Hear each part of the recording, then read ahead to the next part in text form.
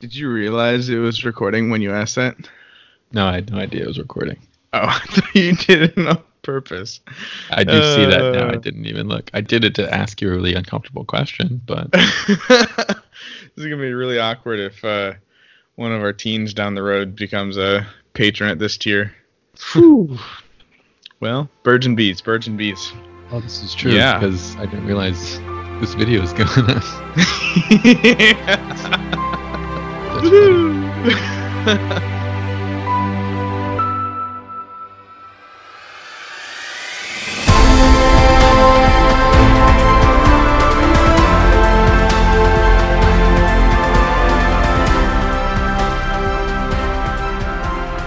Welcome back to the Christ in Culture. This is Gordon.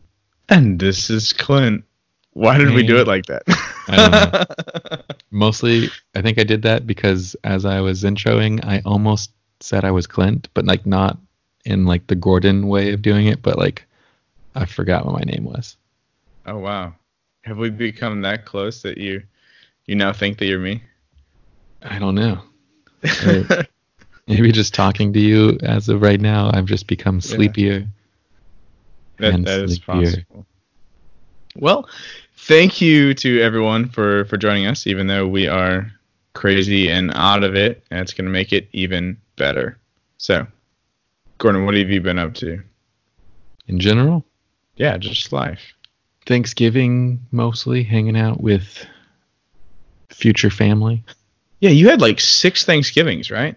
I did have 6 Thanksgivings, but luckily, like the last 3 were the best. Started off terrible and just got better each time. I hope the people from the first 3 Thanksgivings weren't here listening to this. You were at the first one. Oh, yeah. Yeah, that one was interesting. Yeah. It just got better from there. Whoa, yeah. I mean, it was good. It was good. Just got a little crazy at the end there. It happens. Crazy. Yeah. Okay. So did you really have 6 though? I did. I really had 6. Yeah, I had 2 Friendsgivings. I had 2 at my church, my mission, and Lizzie's mission. And then I had 2 family Thanksgivings. A big, like Lizzie's full family Thanksgiving with the grandparents, and then just the one on actual Thanksgiving. Gotcha. That's crazy. Yeah, but luckily on my real Thanksgiving, luckily on the day of Thanksgiving, her dad decided to cook pork butt instead of turkey. Pork butt? Pork butt. Okay. And it was just a lovely break away from like all the dishes. It was like we had pork butt with coleslaw and like charro beans, and it was delicious. This is kind of random, but since you brought up pork butt, a couple of weeks ago I had, oh my gosh, I'm going to forget what it was. I think it was cow stomach or something like that. The intestine or the stomach? I think it was the stomach. Huh. Okay. Yeah. Was it good? It was decent, yeah. Honestly, the meat itself wasn't bad. There's kind of like a sauce to it that had kind of a funky flavor, but I mean, I've eaten some weird stuff. So where was that? It was at our core team social. Someone brought it as a side dish. That's cool. Yeah, it was pretty solid. Are you adventurous with food? Yeah, I think so. Not in like the man versus food type adventure, but weird stuff. Yeah, I've had a lot of different stuff. You know, like when I was in China, we had like snake and bugs. I've had rabbit, oxtail, shark cartilage one time, I think. There's a whole bunch of weird stuff.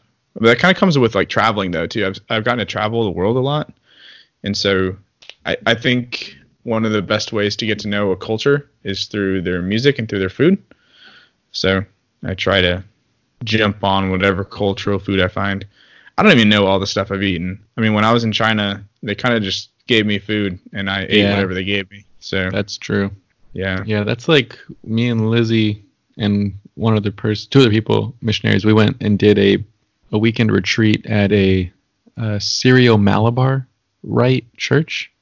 It's a Catholic church, but the rite is of Indian Rite. Oh, And it's cool. downtown, so it's valid. It's within the Vatican and under the Pope and all that, but the rite's just a little bit different. And it was super cool. And then it was during Lent that we did the retreat, and so their Lent's different to where they start on Monday or Tuesday before our Ash. They start on Monday, so 2 days before ours, and they count Sundays, so it's actually like 50 days or something like that if you add it all up. Mhm. It's like a little longer, and they fast from meat every day. Every day of Lent? Every day of Lent, and then every Friday throughout the year. Like they fast like we do for Lent all year long, but during Lent they fast every day. And then they fed us, and it was strictly like Indian food. And I asked them, I was like, "Don't you guys eat with your hands?" And they're like, you can. Like, not all of us do. So that's what I decided to do, because I was like, "You got to do it." And the one guy I was eating next to was eating with his hands, and I was like, "I'm gonna do it too." And it was so sad because, one, there was no meat, and it was the best food I've had like ever. Two, it was the best food I've had ever, and I have no idea what any of it was. And I don't know how to go into like an Indian restaurant and be like, "I want what I ate a few months, like a year ago." Just take the memory that I have and make that food. Do it again. I want it. Yeah, it was so good. And I can't even imagine adding meat into that, just making that better. Yeah. Yeah, it was so good.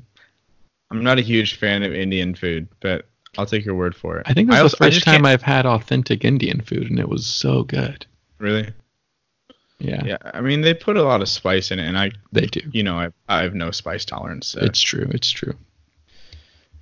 So this week really has been like huge on celebrating though, because you had a ton of Thanksgivings. Obviously, I had Thanksgiving. I went to Davis and spent Thanksgiving with his family. So shout out to That's Davis. awesome. Yeah, it was cool. Davis is my roommate for all of you listeners.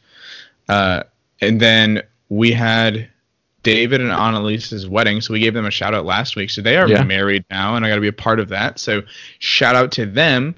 And then on top of that, my other roommate, Cody, and his now fiance, Celia, got engaged this week. Did you know that? I did know that. Okay. Hopefully that wasn't how you found out. No, they texted me, and then the group thing, and then they were here last night. Oh, okay. Gotcha. Yeah. So shout out to all of them too. It's just been an awesome week of celebrating love and family and Thanksgiving. Have you seen them since? I know this is like not podcast talk, but have you seen them Yeah. since they got engaged? Yeah. I talked to Okay. Cody last night. Because the story is hilarious. Oh yeah. I've heard it. So good. Yeah. Anyways, So go ask Cody. yeah, find Cody and ask him. He'll be at your local Whataburger on Wednesday. True. He's probably already told. He's probably already Should told probably you. Let's sure. be real. Yeah. If you live anywhere in Texas or Louisiana, you probably already know the story. All right. So what have you been taking in as far as media this week? Yeah. So I've noticed as I've been editing, I keep forgetting about a lot of media. Like I'll go on Netflix and I was like, continue watching. I was like, I don't even talk about this stuff. So I've been really taking in a lot I lately. keep a running list so I don't forget. I usually do. Actually, no, I had a list and I just didn't open it last time. Oh, gotcha. I think we're having too much technical difficulties. I just didn't even think about it. But I watched a while back, like the first 2 or 3 episodes of the Dark Crystal Age of Resistance series. That's the Netflix weirdly not animated. It's like puppets, right? Yeah. So Dark Crystal is an old movie by, oh shoot, now I can't think of his name. The guy that made Sesame Street. I have no idea. Oh man. Anyways, that's gonna bother me. Why do I not know that? Anyways, the genius behind puppetry, he created a movie way back in the day, 2 or a bunch, but Dark Crystal was one, and The Labyrinth was another with David Bowie. And they just redid Dark Crystal Age of Resistance, which is a prequel series. If you can get by watching like the puppetry, just because it is like, it does take away a little bit, but it's also really cool. The story is awesome because it's very like mythological, fantasy based story. So it's really good. I only watched the first 2 episodes and I was hooked. It was great. I watched Welcome to Marwen, which is a Steve Carell movie. Did I mention that on the podcast? I don't know if you talked about it on the podcast, but you've definitely told me about it. That was I've after heard the of it. first Friendsgiving. I talked about it. Remember Okay. that now. Yeah, so it's Steve Carell. It was last Christmas, almost a year ago. Very interesting. It's a true story about an artist, essentially, and like a trauma story. I watched the first 2 or 3. I might have watched 3 or 4 because it's really good. The News Apocalypse TV series on Netflix, Daybreak. I don't know that one. It just came out, and the trailer kept playing. You know when you open Netflix and the trailers just start playing? Yeah. Yeah, so the trailer kept playing, and it's very like Zombieland, where the main character is speaking to you in third person, like breaking the fourth wall.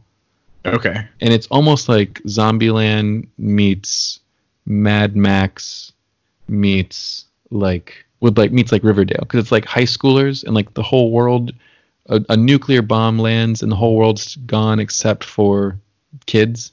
All the adults have turned into, I forgot what they call them. They're not really zombies, but they're like walkers essentially. And all the kids have formed tribes across the nation. There's like the jock tribe, there's the geeks, there's the mean girls, and the main character hasn't picked a tribe, and that's how he survived because he's solo. Kind of like SAO. Yeah, exactly. But like they really enhance like the high schoolness of it, and that's what makes it really funny, because like the jocks all wear pads and they just like souped up their cars that look like Mad Max Fury Road cars, and it's really funny and it's really clever, and so far I like it a lot. But I haven't watched it since. That was like 2 weeks ago. I watched 2 episodes. Last night I watched like a third of The Irishman. Yeah, that's been popping up all over Twitter. I don't even know what it's about or anything. So it's Martin Scorsese. Catching Fox has talked about this, but it's been like in like big debate over like the future of the movie industry, because Martin Scorsese is huge. The actors in it, it's like Robert De Niro, Joe Pesci, who came out of retirement just to be in it. He's the guy with the gold tooth from Home Alone, but he's been on a bunch of like gangster movies. And then Al Pacino, and it was a Netflix movie that came out. And it was so like heated that theaters even complained, and they had like select theaters allowed to release it before it came out in Netflix. Wow. But it's just a kind of like a gangster mob. It's based on a true characters, but it's kind of exaggerated. It's 3 hours and 26 minutes long. Is it really that good? Because people are saying on Twitter that it's there's mixed reviews, but people are saying that it's not worth the time. So I know, I mean, just go and listen to the last Catching Fox's podcast about The Irishman. They explain a lot about the interviews with Scorsese and what his idea was with it. But I it was late when I started. I wasn't really planning on watching it. I just wanted to like start it, just be like, what does it look like? What's it like? So I clicked it. It was like 12:30 a.m. Rookie mistake. Dude, I was hooked. I didn't want to stop. Yeah. I thought like it was slow. It was monotone, but like just the story and the storytelling and like the seeing it, I like couldn't stop watching it. So far, I mean, I'd give it like a 9 out of 10. They even use like brand new technology to de-age all 3 of them because it's told in flashback. And like technology is like $50 million, which is why it came out on Netflix. But I thought that would kind of take me away from it just because it might look weird, but no, it looks super normal. Wow. So, and lastly, I started reading a book today called House of Hospitality by Dorothy Day. Oh, I know her. Well, not personally, but I know of her. I'm pretty sure she's dead. Yeah, she is. She's a servant of God is her title. Yeah. It's the first step of canonization.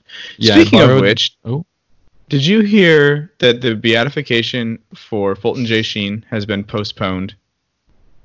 Oh no! Yeah, there's your an uproar. life goal is ruined. Well, I wouldn't say it's my life goal, but it would be so cool to go to a beatification, and now I'm not going to. At least not yet. So maybe someday.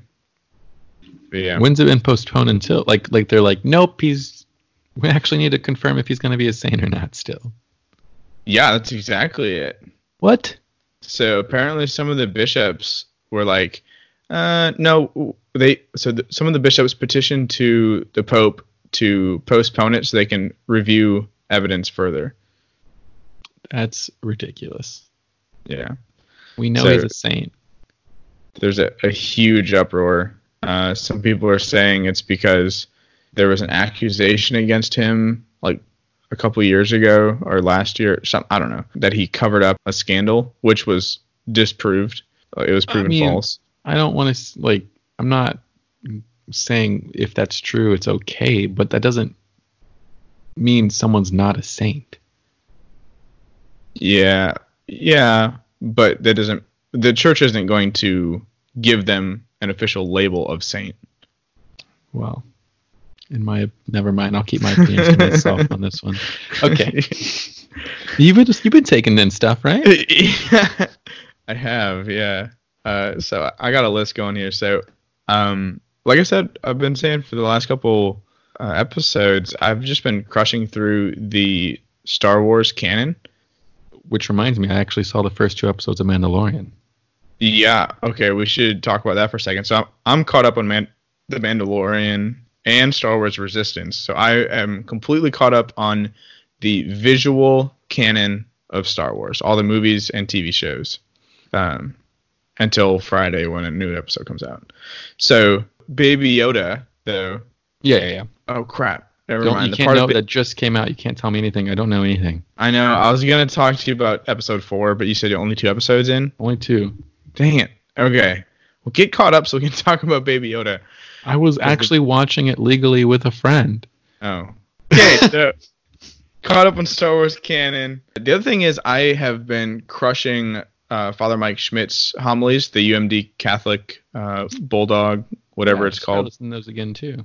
Yeah, so he does this series, so I wait until the whole series is out and then binge the series. And I just listened to his one on comparison. Mm-hmm. Yeah, it was really, really good. Clever. He's clever because of the way that he uses analogies to catch people's attention and that they remember. And I give him props for that. So I've been listening to that. Listen to the Dear Evan Hansen soundtrack, the TV show The Flash. I just watched what is out so far for season 6, and then I've been reading a lot of scripture actually for talks and stuff, and I've been studying the Book of Revelation a lot. So that's a fun, super deep one. And what else? Oh, our class, The Adventure of Discipleship. Oh yeah, started already. Same, totally. It's pretty lit. You haven't even watched it yet. I saw the things that were available to me. Okay. Well, anyways.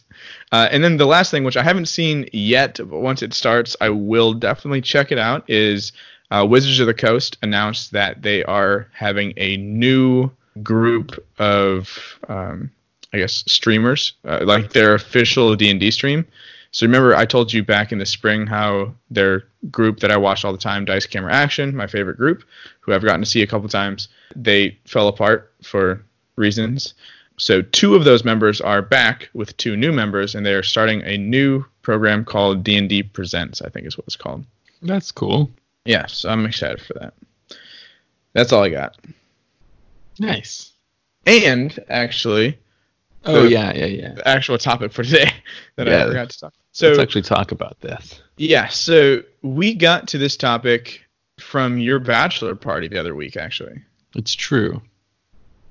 Yeah. So we were playing board games or something, and I don't even know how this came up. drawing game, actually. Yeah. And I don't know if someone drew something or someone said it, or if just in conversation our podcast came up, and then Disney came up, but somehow someone mentioned Pinocchio, and maybe just in an inebriated blur, one of the guys in the room was like, "Make a podcast out of that," and I just started to rattle off a whole bunch of connections to Pinocchio, and the Christ and the culture of it. And Clint was like, "Have you thought about this?" And I was like, "I just did, but no." And then we were like, "Okay, well, let's record a podcast." Yeah. So we are doing Pinocchio. To clarify, the movie, not the book. I never read the book. Yeah. For a second, I thought you were about to say, like, to clarify, the cartoon version, not the live action version.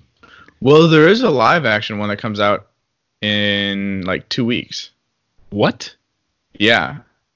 So I found this when I was doing research for the movie. Like, by Disney? I don't think so. So it's in Italian. Oh. And all the actors are Italian and everything. I go watch the trailer after this. It actually looks kind of... How'd they get away with that? I have no idea. Okay. It's probably the one movie Disney's like, whatever. I can't see Disney ever doing that, but... I know. Maybe. So hopefully you guys are familiar with the story of Pinocchio. It's kind of a Disney classic, really. So it came out in 1940, so that's 80 years ago? It's 80 years ago? Okay, wow. Yeah, so it's 80 years old. So at this point... 1948, you're making me feel old. Okay. At this point, hopefully everyone's seen it or is at least familiar with the story.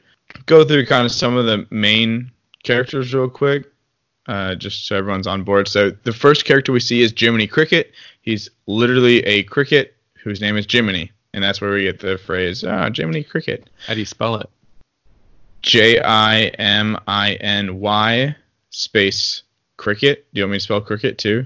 No. I just, when I was doing a youth night on conscience, I looked up Jiminy Cricket, and it just wasn't spelled the way I thought it was. Yeah, it's literally Jim, like Jim, Mm-hmm. Jiminy, yeah. Mini, like mini Jim. I don't know. Mini Cricket. I don't know. Jiminy Cricket. We have our main character Pinocchio, which apparently is Italian for liar, and then we have the person who made him. So Pinocchio is a puppet. Then we have the puppet maker Geppetto, which I learned is a Tuscan version of the name Giuseppe, which is Italian for Joseph. So that's interesting. Ooh. Yeah, and then we have a lot of other characters that are kind of smaller. So we have Figaro, the kitten, which is kind of just a pet. There's a fox named, they call him Honest John, but his real name is J. Worthington Foulfellow, which anyone whose last name is Foulfellow, stay away from him. Foulfellow's friend is Gideon, the cat. They're kind of like the bad guys of the movie. Then we have Stromboli, the puppeteer, which is kind of funny because Stromboli is just a pasta. And then there's the evil coachman. There's Lampwick, the bully, and then Monstro, the whale. Monstro literally means monster. But those every other character sounds terrifying. Oh yeah. Except for the blue fairy. That's the only character I didn't mention. So she's kind of like the magical fairy of the story. So that's that. And the movie starts off with one of the most iconic Disney songs of all time, When You Wish Upon a Star. Yeah. And so Jiminy Cricket's kind of singing that song. My first thoughts when I was listening to the lyrics of this again was this is kind of like a misunderstanding of what prayer is, because we see in this song we see this star, or for us as Christians, God, as kind of like this genie rather than as a father. And I think it's a lot of times what we imagine God to be. Just like you make a wish and God fulfills it. You know what I'm saying?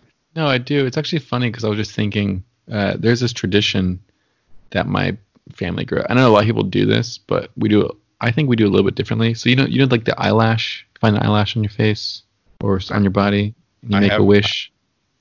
Oh yeah, I've heard of that. Yeah. So we always did it where you find an eyelash and you grab it between your pointer finger and your thumb, and the person you found the eyelash on has to guess that when you open your fingers, is it going to be on your finger or your thumb? And so you'd say finger or thumb. And if you're right, then you get to make a wish. And if you're wrong, you don't. And if you do make a wish, you have to rub it on something blue in order for it to come true. What? Obviously, because it rhymes, so that makes sense. Yeah, of course. And so magic it's just only works funny if it rhymes. I've now started this tradition with me and Lizzie, and it's hilarious. Well, I don't want to say that because if she listens to this, she's gonna be pissed. But it's funny because she is notorious for guessing the wrong finger. I think I've done this with her at least 20 to 25 times, and she's gotten it right once.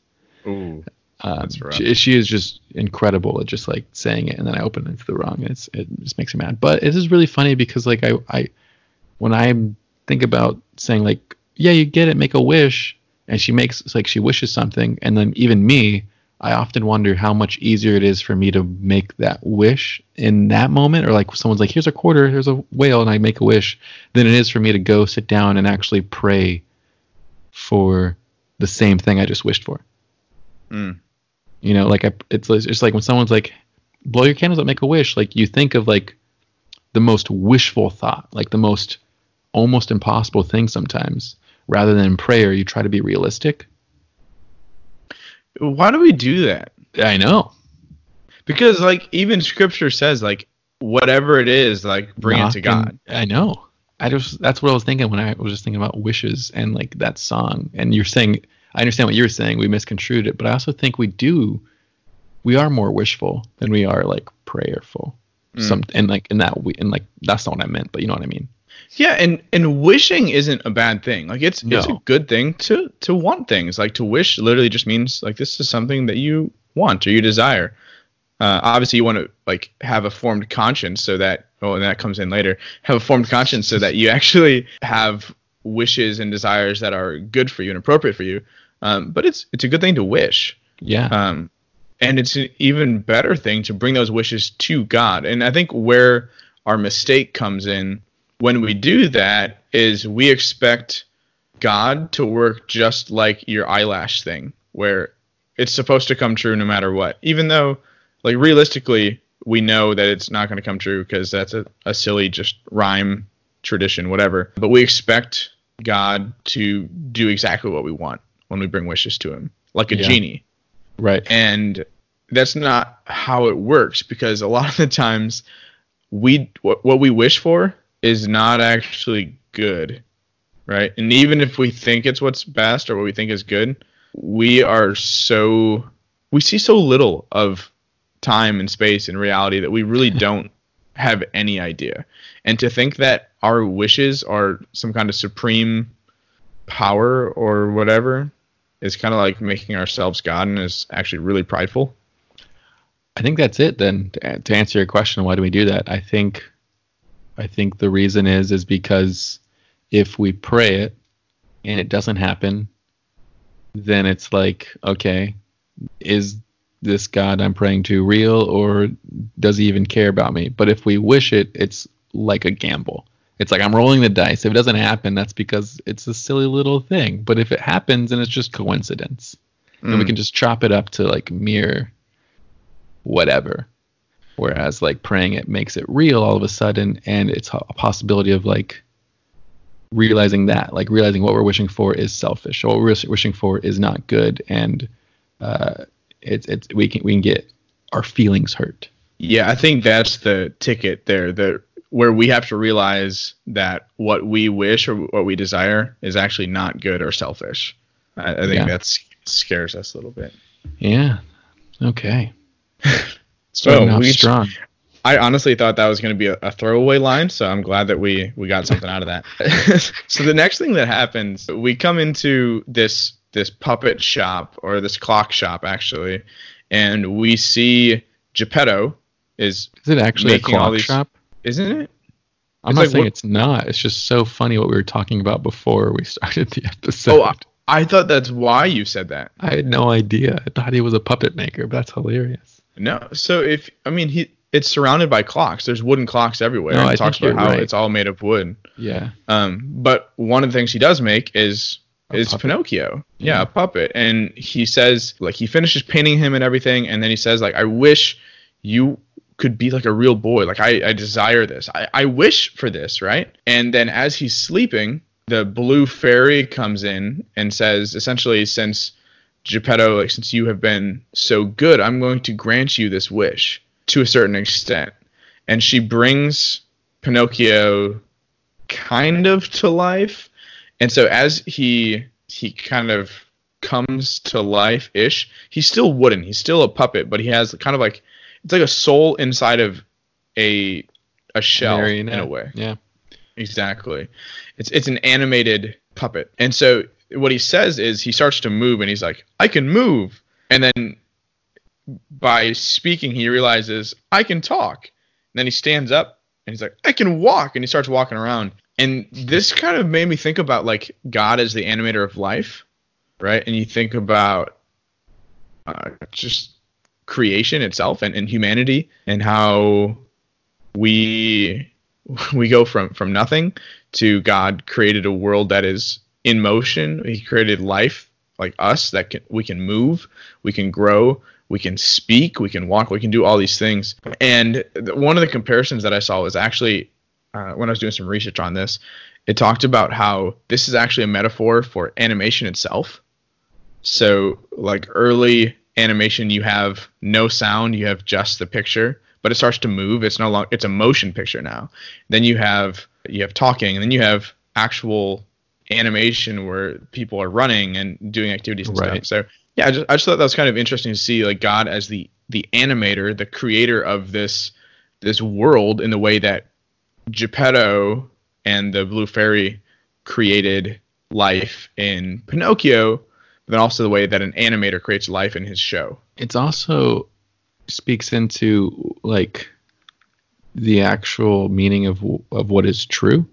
I know we've talked about these things before, but in the idea that like before he spoke, it wasn't any less true that he couldn't speak before speaking. Does that make sense? Like when he was moving, before he said the words, I can move or whatever he said, he already had the ability to talk. But he didn't know it until he spoke. And I think that's like a real true thing where it's like sometimes we don't think we're going to be okay until we come out on the end of it and we're like, I'm okay. And it's like one of those things we don't realize things that are true until like we can see it. But that doesn't make anything less true. Yeah.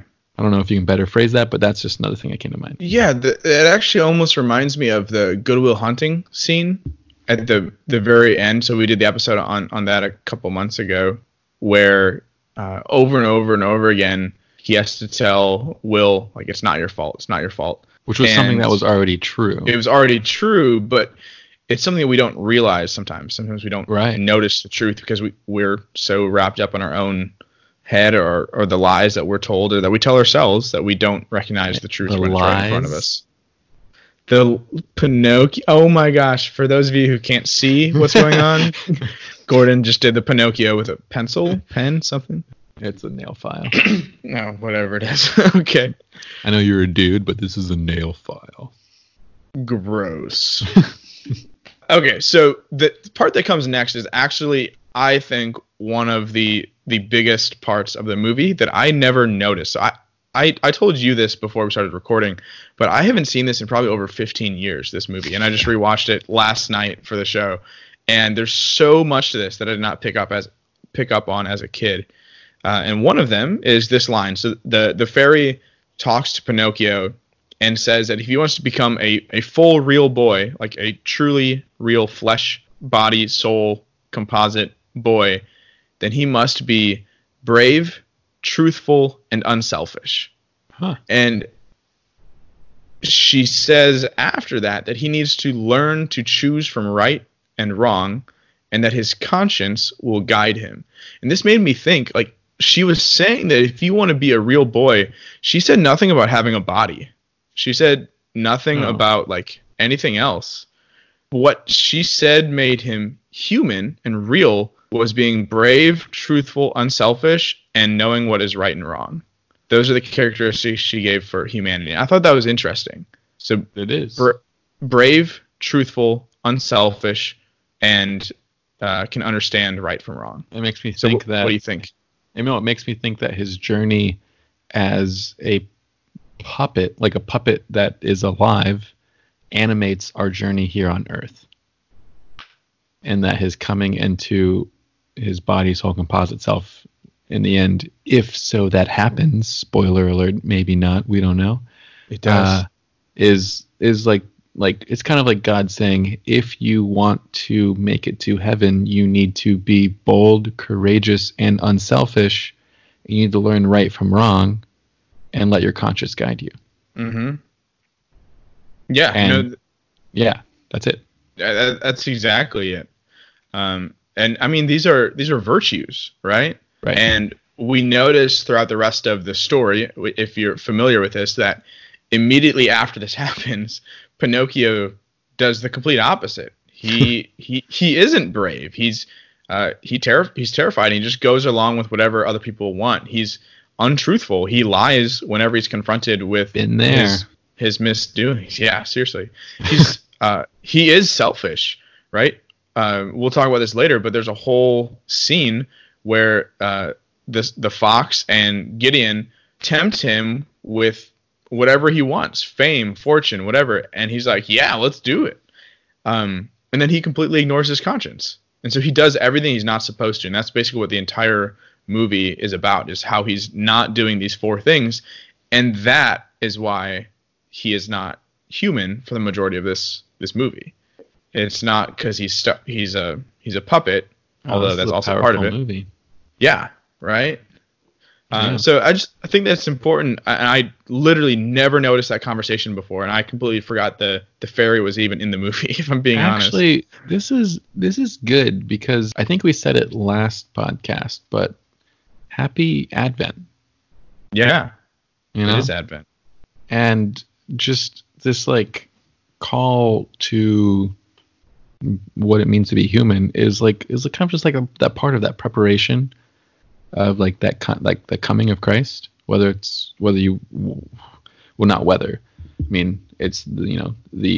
birth, but also that's the reminder, the one time a year that we're reminded in how to prepare for that second coming of Christ. Mm-hmm. And whether like the reason Pinocchio screws up, we're about to get into that, is because we all screw up. And there are things out in the world that make us scared, make us not want to be bold, and make us want to choose our own desires. And so it is I think it's rather fitting. Yeah, and I think one thing to keep in mind, and this is something I brought up earlier, not even thinking about it, is that the fairy doesn't leave him by himself. And this is where Jiminy Cricket comes in. He's kind of just crashing in their house, in the shop, and he's sleeping, and he's woken up by all this commotion and is kind of watching over this conversation. And when the fairy says that he needs a conscience and that his conscience will guide him, Pinocchio's like, what's a conscience? And Jiminy Cricket's like, you don't know what a conscience is? And the fairy, after he explains what it is, the fairy actually makes Jiminy Cricket the conscience for Pinocchio. And so it's now his job to help him discern what is right and wrong, which makes things super interesting for the rest of the movie. And actually, in my research, I found out that in the original production of this movie, Jiminy Cricket did not exist, and there was no conscience character. And Walt Disney stopped production and is like, this is not right. We need to fix this. And they went back and added a whole new character of Jiminy Cricket, which changes everything. Yeah, that song is also iconic. The one we're about to talk about? Oh, yeah, sure. Maybe. I think Spoiler alert. Yeah, sorry. Yeah, so Jiminy basically teaches Pinocchio, or tries to, that life is full of temptations, and he's not supposed to chase down these short-term pleasures. And basically, Pinocchio is on board. He's like, yeah, that sounds great. I'm not going to do that. I want to do what I'm supposed to do. I want to be a good boy, a real boy. I want to go to school and learn and do all these things. And they have this song called "Always Let Your Conscience Be Your Guide." Is that the one you're talking about? Yeah, that was it. Okay, that was not the one I was talking about. But they sing that together, and immediately as as Jiminy Cricket is bringing Pinocchio to the school the next morning, he's walking, and then the fox. What did we say his name was? John. Foulfellow. Something. Foulfellow. Yeah. So the fox and Gideon find Pinocchio. Swiper, no swiping. Gotta say it 3 times. If only Dora was here, she could have saved Pinocchio from all this struggle. It's not Dora, it's her viewers. Oh, you're right. You're right. So those two, they tempt Pinocchio, and they offer him fame, and they say, we can make you an actor. And they say he'll get like money, fame, all this stuff. Basically, the typical things you think of when you think of like a celebrity actor, you know. And they teach him a song, and then he goes with them, and he joins this traveling group of puppeteers. And he is like the star of the show because he's the puppet with no strings, and he sings a song. All the other puppets are fake, right? Well, all the other puppets are actual puppets, with strings yeah. and everything. Yeah, but they're also they can't talk like him. Correct. Yeah. Yeah. So he's the miracle one because they're like, oh my gosh, this is amazing technology. Like they can move this puppet without any strings on him, and he sings a song called "I Got No Strings to Hold Me Down." Or he starts to sing it, and then he falls and embarrasses himself, and everyone laughs at him. And then Jiminy, who finally catches up and sees what's happening, is like, go ahead, embarrass yourself. Maybe then you'll listen to your conscience. And then Pinocchio gets back up again, and he sings the rest of the song. And so this is how it goes. I got no strings to hold me down, to make me fret or make me frown. I had strings, but now I'm free. There are no strings on me. Hi ho, the merry-o, I want the world to know, nothing ever worries me. Right? And so it's this idea that our conscience and morality are holding us back. And once we shed those things, well, now we're free and we can do what we want. And it also kind of ties into free will, which is something that you wanted to talk about. Yeah, well, because I think so. Pinocchio is a marionette puppet, which is the puppet with like the wooden like plus sign or the cross with the strings that connect to the arms and legs and head. Yeah. One of my favorite, actually my favorite type of puppet. And I think we can think with this song, the strings mean control. So someone is controlling him. And that's something that we know our God not to be. Like if free will doesn't exist, then that means everything that happens is like literally God like pulling levers and pulling strings and controlling every situation and outcome. But the strings are exactly what Clint just said. The strings are the 10 Commandments. The strings are the laws written on our hearts. The strings are this new covenant and the actions, and more importantly, I think the situations presented every day to choose the right over the wrong, just like the Blue Fairy said.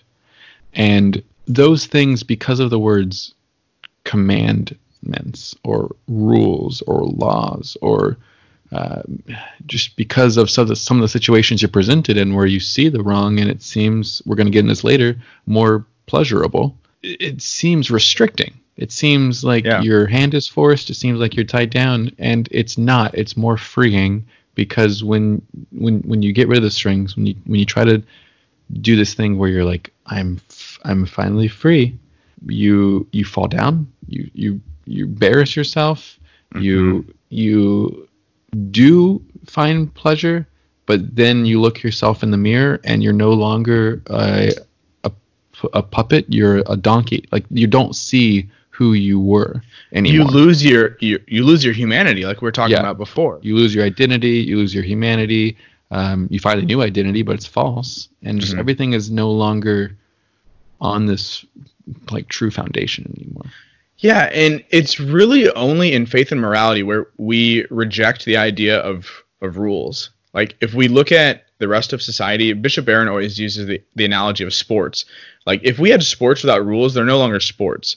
If you take away rules from driving, that's chaos, right? There's a reason why we have laws, and it's not to restrict us; it's to free us within the bounds of what is right and like what the purpose of that thing is. Right. So our purpose for playing baseball is to play baseball, right? Our purpose for driving is not to get in an accident.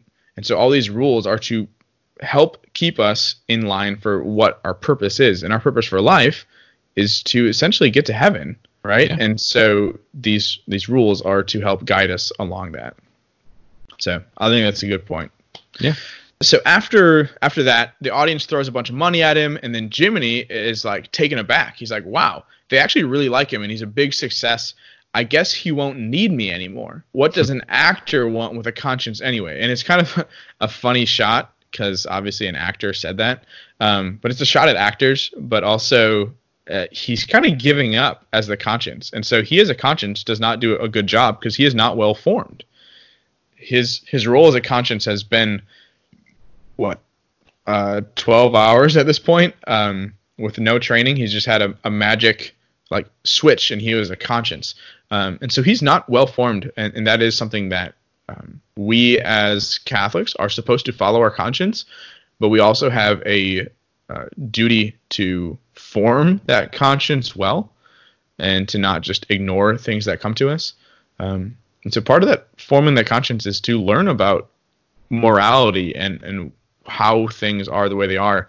And there are certain things that are written into our heart. Like we know it's wrong to murder. We know it's wrong to lie. Like even as children, we know these things are wrong, or to steal, right? But sometimes we have to actually go further and learn about. Yeah, stuff. actually, I did a night on conscience. And what's really interesting, if you actually jump into the catechism about it, is like, just because you don't know what's right or wrong and you do the wrong thing, doesn't, I used to think that kind of like nullifies you from the wrong, but that's not entirely true, because if you intentionally or even unintentionally missed opportunities to properly form your conscience to know that wrong, that mistake is still on you in that way. Yeah, you're culpable for that too, yeah. And it's like, it's like not only like, oh, I didn't know, but it's like, no, but you, at this point, you could have. You should have known, yeah. For sure. Yeah, and so after his performance and all this money is made, the puppeteer, who is named after Stromboli, the pasta, takes Pinocchio back into his wagon, and he says, when Pinocchio says he wants to go home and tell his father like how great he's done, and that's a natural human desire. Like when we do something good, we want to share that with people, especially our father. Yeah, especially our father, right? Yeah, I love that. Especially the creator, right? Because Geppetto is the creator here. So Stromboli actually locks him up and says that he will never see his father again, and that he's going to use him and then sell him for money. And I think there's something to that, but as he's desperate and he's just weeping, the fairy comes, but before that happens, oh my gosh, what's his name? Jiminy Cricket. Gosh, I blanked for a second. Jiminy Cricket comes in to say goodbye. Because after he said he doesn't need a conscience anymore, he's just going to say, wish him well and stuff like that. And Pinocchio asks him, what do I tell the fairy? And gosh, I forgot his name again. Jiminy Cricket is like, just tell her the truth. And he doesn't. Pinocchio ends up lying, and then lies to cover his lie, and then lies to cover his lie. And it's kind of reminiscent of Adam and Eve in the garden, where they make the mistake and they start pointing fingers at each other, and they're like, well, he made me do it, she made me do it, and that kind of stuff. But the thing that really stands out to me in the scene is the fairy and her response, because she kind of sees what's going on and gives him like 4 different chances to repent. She's like, are you sure you're telling the truth? And he's like, oh yeah, like I'm telling the truth. And eventually his nose grows, right? That's the thing with Pinocchio. His nose grows so long that it becomes like a tree branch. And she says, a lie keeps growing and growing until it's as plain as the nose on your face. And that's true. I mean, we see that with little children, right? Yeah. And I mean, I can remember some pretty serious times when I did this growing up too, where you tell a lie, and then to cover your lie, you tell more lies. And then pretty soon you're so stuck in lies. Yeah, it's insane. But eventually she lets him go and restores his nose to normal. And he promises to never do anything like that again. And as they're on their way to school again with Jiminy Cricket, the fox and the cat come back and convince him to come back with them and go to this place called Pleasure Island. And he's like, oh, that sounds great. And he ends up going with them again after he had just promised to never do that. And so they go to this Pleasure Island. They're shipped, him and a bunch of other boys, and it's really just full of gluttony. They're eating, they're smoking, they're drinking, they're gambling, they're fighting and breaking things. There's literally a house where they just go to break stuff. It's whatever vices you can think of. And they do these things until they literally turn into jackasses. They become donkeys. And they even say that it's like they are making jackasses of themselves. When you do this, you're becoming less human, like we talked about before. And in fact, they point that out by becoming donkeys. So Jiminy, figuring out what happened, comes to save Pinocchio, but Pinocchio actually wants to stay with his new friend, there's air quotes there, named Lampwick. And Lampwick is like your stereotypical bully who's just like picking on Pinocchio, but Pinocchio likes it because it's what he thinks is a friend, basically. Right. He's being acknowledged. Yeah. And then this is something that I thought was really interesting. Pinocchio, when Jiminy tries to take him away, responds and says, Jiminy, Lampwick says that a guy only lives once. It's literally YOLO. YOLO. Yeah. So YOLO actually came from Lampwick in the 1940s. And it's such a bad way of thinking. And there's the cheesy thing as Christians, like you only live twice because, resurrection of the body. But yeah, you do. Like you have one life on this earth. And the idea that you're going to use it doing things like this instead of actually like spending it wisely, Yeah, I don't know. It just makes sense. So eventually Jiminy rescues him, but he rescues him before he can finish the transformation into a donkey. So he's only part way donkey. They swim back all the way back to Italy, apparently, and find a note from the fairy saying that Geppetto and all the pets went looking for him, but they were swallowed by a whale called Monstro.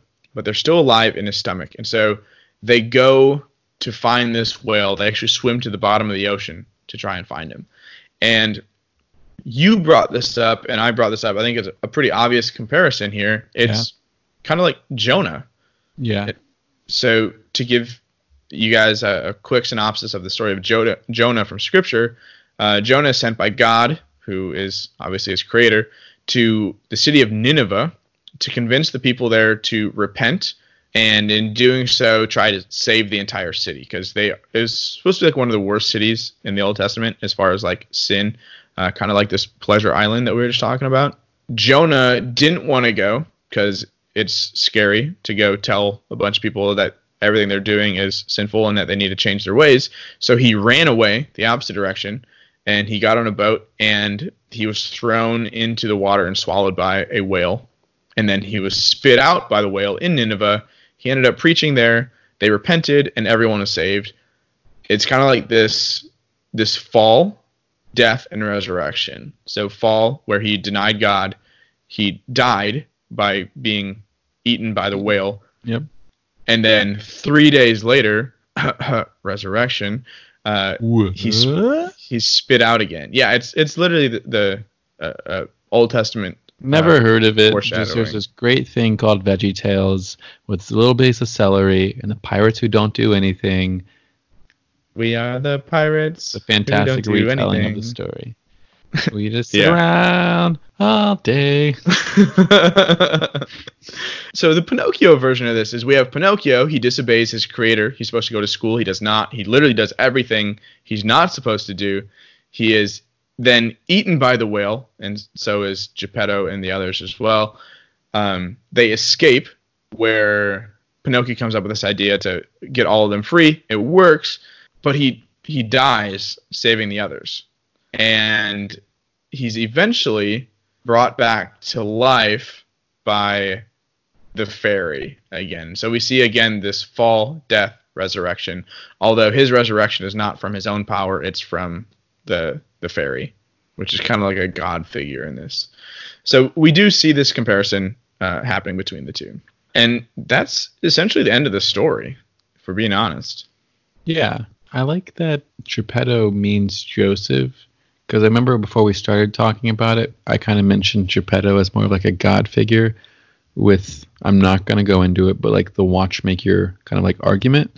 But with the blue fairy and then Geppetto as like the father figure role, who does seem like extremely human and extremely like, what?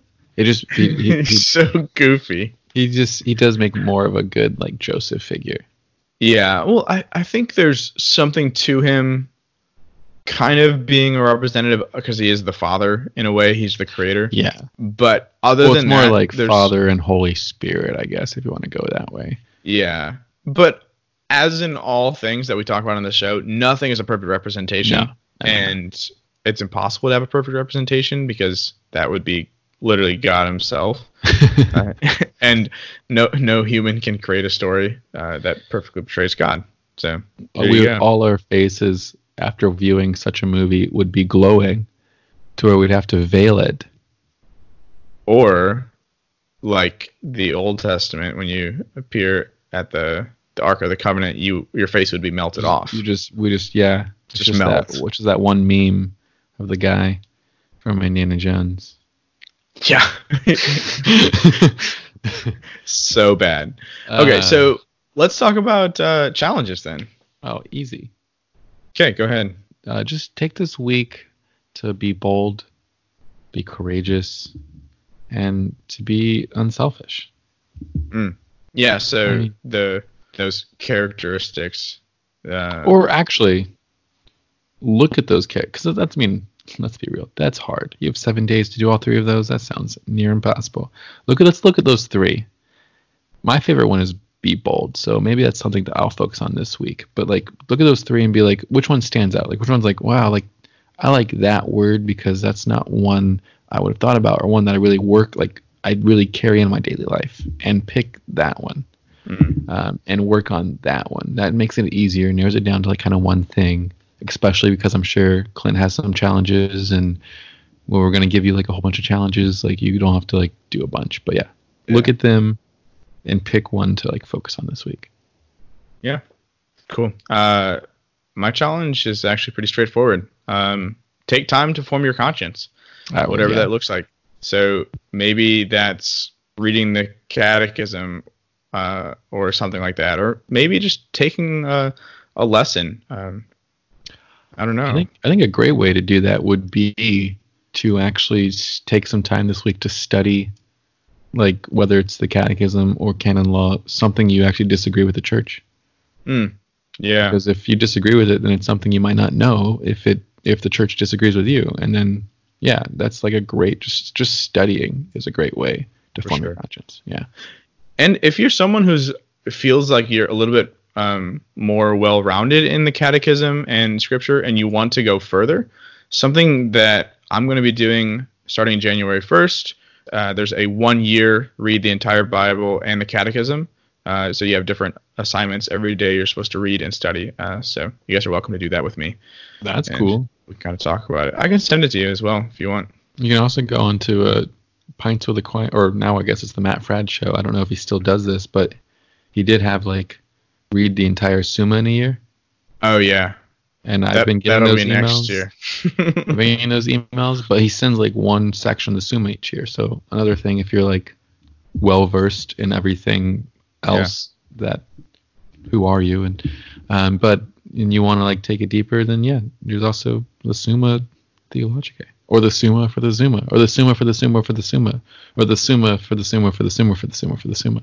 Or for those of you who prefer podcasts, the Summa Tweetologica from Clerically Speaking. Yeah. Or my new podcast where I summarize Summa Tweetologica. Okay. I think we're getting to that point of the show. No. Do you have any shout outs that we haven't said it already from the beginning? We said Cody. We said people. We said people. I don't think so. Yeah, I think we hit everyone at the beginning that I had for this week. I do want to mention that. I mean, this is do you have any? Oh, actually, I do because I you just had really big eyes there. I want to give a shout out to my godson Nolan because it was his birthday the other day. What? Yeah, That's awesome. shout out Nolan. He doesn't listen. Nolan. That's cool. No, I'm gonna shout out Nick and Davis because I just released a episode on the show, our longest episode to date. Also, it's unedited. Yeah. In its entirety, and it's not one that you can find unless you want to support us on Patreon. And I'm not doing this to entice you to support us, but just in the end here, patreon.com. If you like what we do, you want our content to be better. What? You just froze there. Oh, okay. But can you hear me? Yeah, you're back again. All right. I'm not trying to entice you, but if you like what we do, there's different ways you can find out more of what we do. We have a website, thechristinculture.com. It has a blog. It has who we are. It has more of what we do, all our episodes, stuff like that. We have a Twitter @OnTheAdventure2 where you can communicate with Clint 24/7. There's a Facebook page, The Christ and Culture. That's a shot. No, it's good. It's good. You're right. You're right. Keeping us alive. And we have a Patreon where, like I said, we just released our longest episode to date. It's almost 2 hours, 8 minutes shy of 2 hours long. It's on everything and anything Zelda. It's the reason we invited Nick and Davis on because they know more than we do on that topic, as we've proven in the past. And two, there's just different things you can receive just for like as a thank you. One of the things we did recently for certain, we give out like Q&As each month where you can like FaceTime us, or not FaceTime, but like Skype or whatever, and just ask us questions. And this past one that we did last month, it was so much fun. We just made different things into tea. I don't know if you guys watch Rhett and Link, but we really just ripped them off because we can. And we just drank really gross tea stuff because we like tea. Tea is our thing, and we did that, and it was gross. And so also awesome. Yeah, it was fun. But if you want to see stuff like that, or get a sticker, or hear episodes, the episodes are only available. The 5 episodes that will be unreleased will only be available for the first 5 patrons. And I think we have 2 more. We have spots. We have 2 more spots left for that. So, yeah, that could be as low as $1 a month, really. But I think the first tier is $5 a month. Yeah, think about that. Pray with that. Patreon.com/The Christ and Culture. Yes, I think that's it. That's everything. Yeah. So thank you guys for joining us. Know that we are praying for you, and I hope that you are praying for us. And do reach out. We want to hear from you guys, and it's always cool to hear feedback. So, and if you have anything that you want us to do an episode on, let us know. We're always looking for new stuff. Thank you guys so much. And we'll see you next week. Bye. Bye, Felicia. Bye. Bye.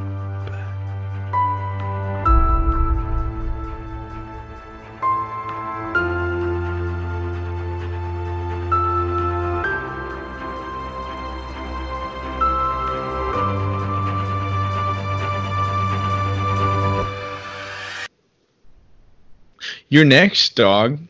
I know. Crazy. What is it, like 39 days? Yeah, just over a month. Holy crap. We're in the Lenten season of our marriage. Of our engagement. Yeah. The fast before you feast. That's been coming up so much. Probably because we're in Advent. Sort of. It's not really a fasting season. Yes, it is. No, it's not. Oh, wait. It is a penitential season. No, it's not. It is. No, it's not. Look it up. It is too. Advent and Lent are both penitential seasons because in the church, you are supposed to fast before you feast, and the biggest feast days in the church are Christmas and Easter. And so the periods leading up to them are always periods of preparation and fasting. No, it's not. People think it's a penitential season, and you should treat it that way because it's more powerful, but it's not actually one. It is too. No, it's not. You're not required to like have a certain fast like you do in Lent, but it is intended to be. The penitential days and time. This is canon law or the Catechism. Penitential days and times in the Universal Church are every Friday of the whole year in the season of Lent. I only learned this from Chris last year. He used it in talks with teens, and I was like, what? Catholic Answers, Advent, the season of forgotten penitence, Ascension Press, penitential Advent. Literally everyone except for it should be treated that way, but it's not, like you said, it's not required, so it's not really like a, oh my gosh. I guess it depends on what you mean when you say penitential season. If you're talking about in the sense of like, I think we're both right because we're both speaking. Yeah, it's what you mean by penitential. So I found a good article on it from December 2016 where it literally talks about the Code of Canon Law is generally cited since Advent is not included in the official, quotes, list of penitential days and seasons, along with the general instruction of the Roman Missal, which describes it as a period of devout and joyful expectation with no mention of penance. The reality of the matter is more complex. The Church's traditions are not comprehensively determined by or summed up in any code of canon law, nor in any missal or other liturgical book. It is true that Advent is not a fasting season and has not been so in the West for a very long time. On the other hand, fasting in Lent, the most ancient and universal sign of the season's penitential nature, has been reduced to a risible 2 days, and the many references to fasting have either been removed or changed to abstinence in the prayers and hymns. This is about Lent and Advent. Yeah, even calls us out the boiling down fasting and Lent to 2 days. That's awesome. Yeah. We should put this in the podcast. Okay. I don't know where, but that needs I to have be. No idea where to put it. Just in the end. Just after the credits, just a bonus scene. Or we can make this bonus Advent content for the Patreons. Clint and Gordon argue about canon law without actually reading canon law. Like I said, I think it is a penitential season scripturally and in the essence of what it is, but according to canon law and its requirements, it's not actually a penitential season when you're talking about what a penitential season is and within regulations. I don't know what I'm trying to say. Yeah, no, I follow completely. I think it should be someone to keep teaching it as if it is. Because it's all about what I believe.